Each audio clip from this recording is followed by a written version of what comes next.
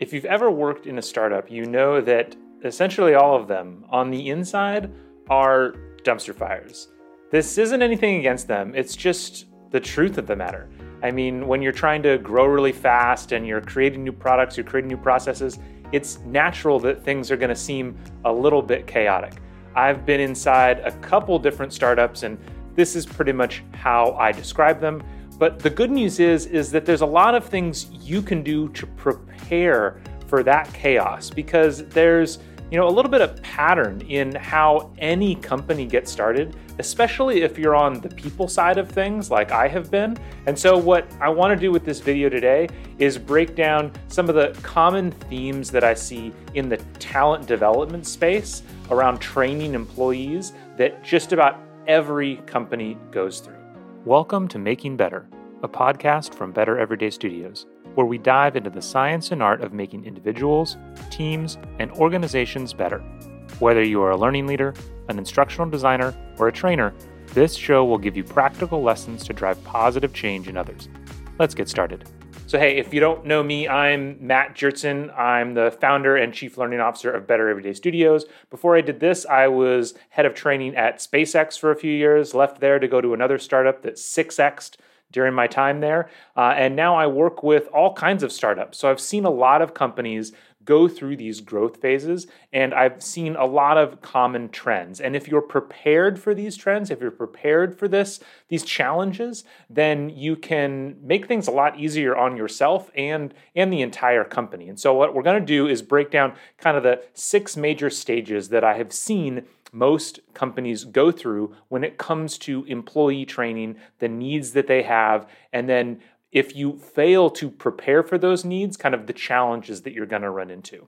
So when it comes to employee training, the first thing that always pops up is plain and simple compliance. Every single company has some kind of compliance requirement. Now, if you're in an industry that doesn't have a lot of compliance needs, this is probably going to come from a place like HR, where you have harassment prevention training. I've mainly worked in California, so there's pretty high regulations around that. But then if you're in a more heavily regulated industry, which I have also been in, things like manufacturing, aerospace, well, then there's going to be other places where this compliance comes from. And so it'll start with, the HR person saying, hey, we need to get some training going for our employees because, we have to meet this harassment prevention requirement. And then you'll have, whether it's the facilities person or the safety person, they're going to come up to you and say, hey, we have all these OSHA regulations that we need to figure out and abide by. And so we have a whole lot of training to meet those requirements. And then the list just kind of goes on and on from there, depending on the specifics of your industry. If you're in the financial industry, there's going to be a whole lot of regulations that you have to train people on.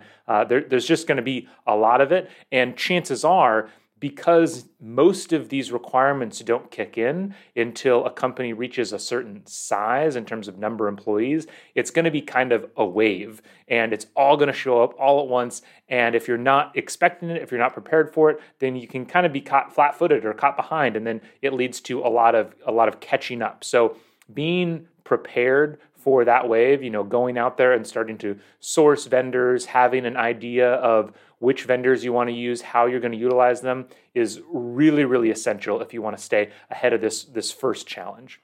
Now, interestingly enough, that first challenge leads directly into the second challenge, which is kind of a proliferation of content providers, because very often there isn't a single person who is responsible for training in a company in these early stages. And so the safety person, they go out and source their own requirements, and the HR person goes out and sources their own requirements. And they're all using different vendors. There's not a learning management system in the middle of the company. And so they're going out and finding these vendors and utilizing their services. And before you know it, if you're not careful, employees are left logging into 2, 3, 4 different systems in order to meet all of the training requirements, which is just a hassle for everyone, right? So if you're on the people side of things, it really benefits you to get ahead of this. And the key thing you need to realize is that a lot of content providers out there, they're not actually making money on the content. They're making money on the monthly subscription of having you in their system. And so that's always going to be their default. They're expecting you to not have a plan. And so if you have a plan to ask questions of, hey, can we get your content? Are there different ways to give our content to our employees rather than just having them log into your system, it's going to be really helpful. But still, sometimes there's no way around the fact that you're going to be logging into multiple systems because maybe you're not ready to purchase a learning management system yet. And so in that case, just set up a single place for all of your employees to at least go to find out what the requirements are and how to log into these systems. So you can create, a page on your SharePoint or Confluence or whatever kind of intranet you have. Maybe it's even just a simple Google Doc that says, hey, if you're this kind of employee, log in here. If you're this kind of employee, log in here. And then at least employees have a single place to go to in order to get that information. But still, so we started with, we have all these compliance requirements, then we now have all of these different places that people are going.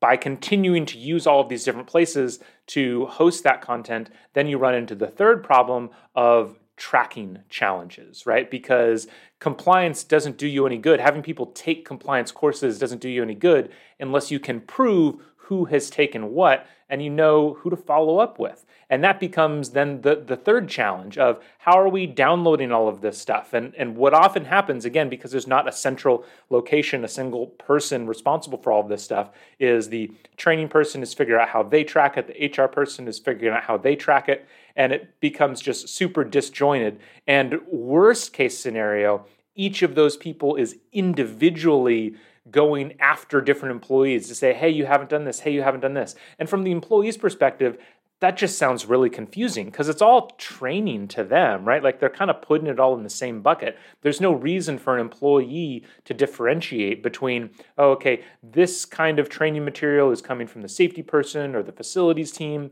and this kind of training is coming from HR. There's no reason that they're gonna do that in their heads. And so again, the best way to get ahead of this and solve this problem is to, one, realize that it's going to be a problem of saying, hey, we need to track this stuff, so let's create a single location where everybody's pulling the information, the completion information from these different systems into one single Google Sheet, say. And then that one Google Sheet becomes the source of truth of who has completed and not completed different information or different courses.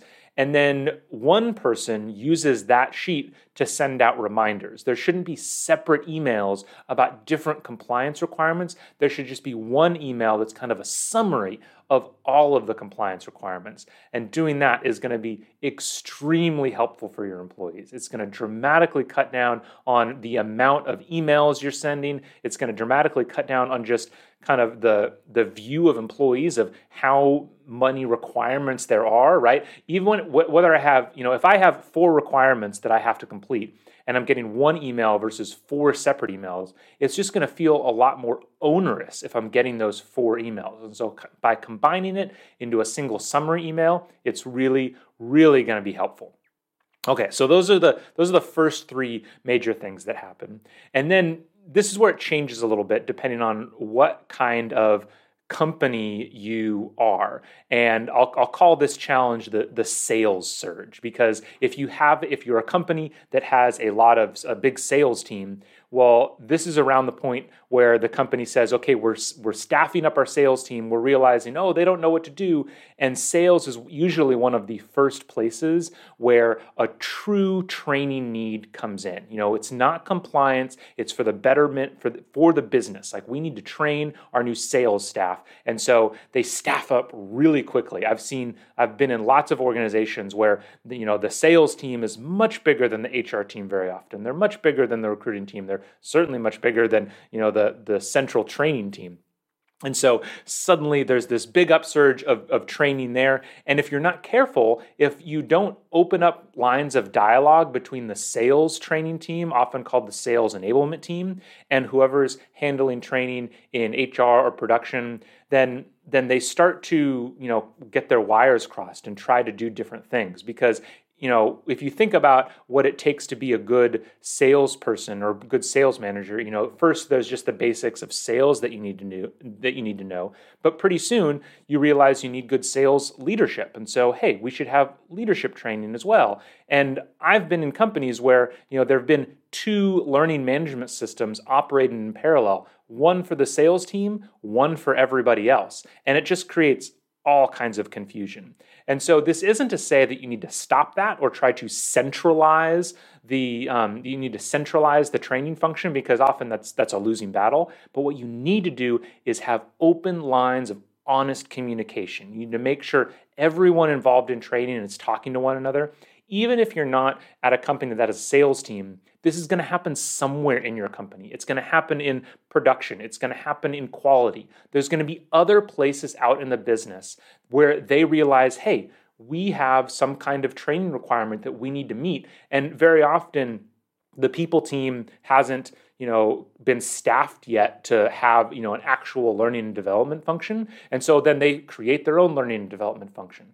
And so again, it's not to say that that's wrong, but what is wrong is just simply siloing those teams off and not openly communicating about what the requirements are and who has what responsibilities in terms of training different members of the employee population.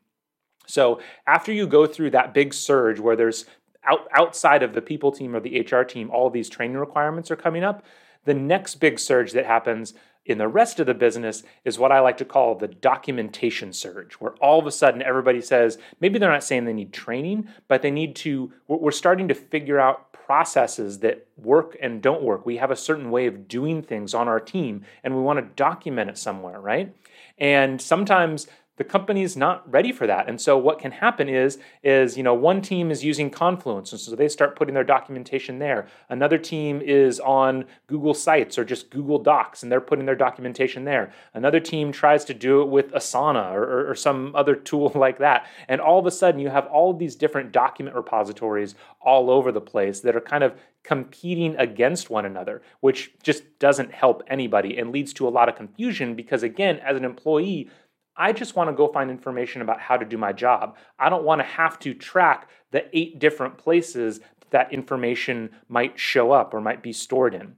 And so planning ahead and saying, hey, okay, so we did a little bit of this work where people were just putting stuff where they wanted to, but how do we get it so that it's simple for every employee to find the place to put this information? And that then leads us to the 6th challenge that companies run into. This is the last one. This is the last one of kind of this growth phase of L&D or employee training. And that's if you haven't handled the earlier stages correctly, where you now have all of these different silos of employee training, eventually it starts to create a tremendous amount of friction within the company. And employees en masse are saying, we're not going to log into multiple learning management systems. We're not going to go to different places for different kinds of documentation. The friction gets so great that there is a need to centralize, and then you have a fight, right? Because now all of these different teams who haven't been talking have become entrenched in their tools, and all of them are going to lose, right? Like all of them are going to have to put in a whole ton of work to move their knowledge and training somewhere else if their tool doesn't win the fight. And that's just a nasty place to be. It's like you don't want these interdepartmental fights when really any tool can theoretically work. And so the best way to avoid this challenge is, first, in all of the previous challenges, you should be working on keeping open lines of communication. Someone, if it's not a training person, it needs to be somebody in HR, somebody needs to be kind of like sitting above it all and keeping track of where are all of the training needs in the company and who is meeting those needs so that there can be honest communication around what tools we should be using.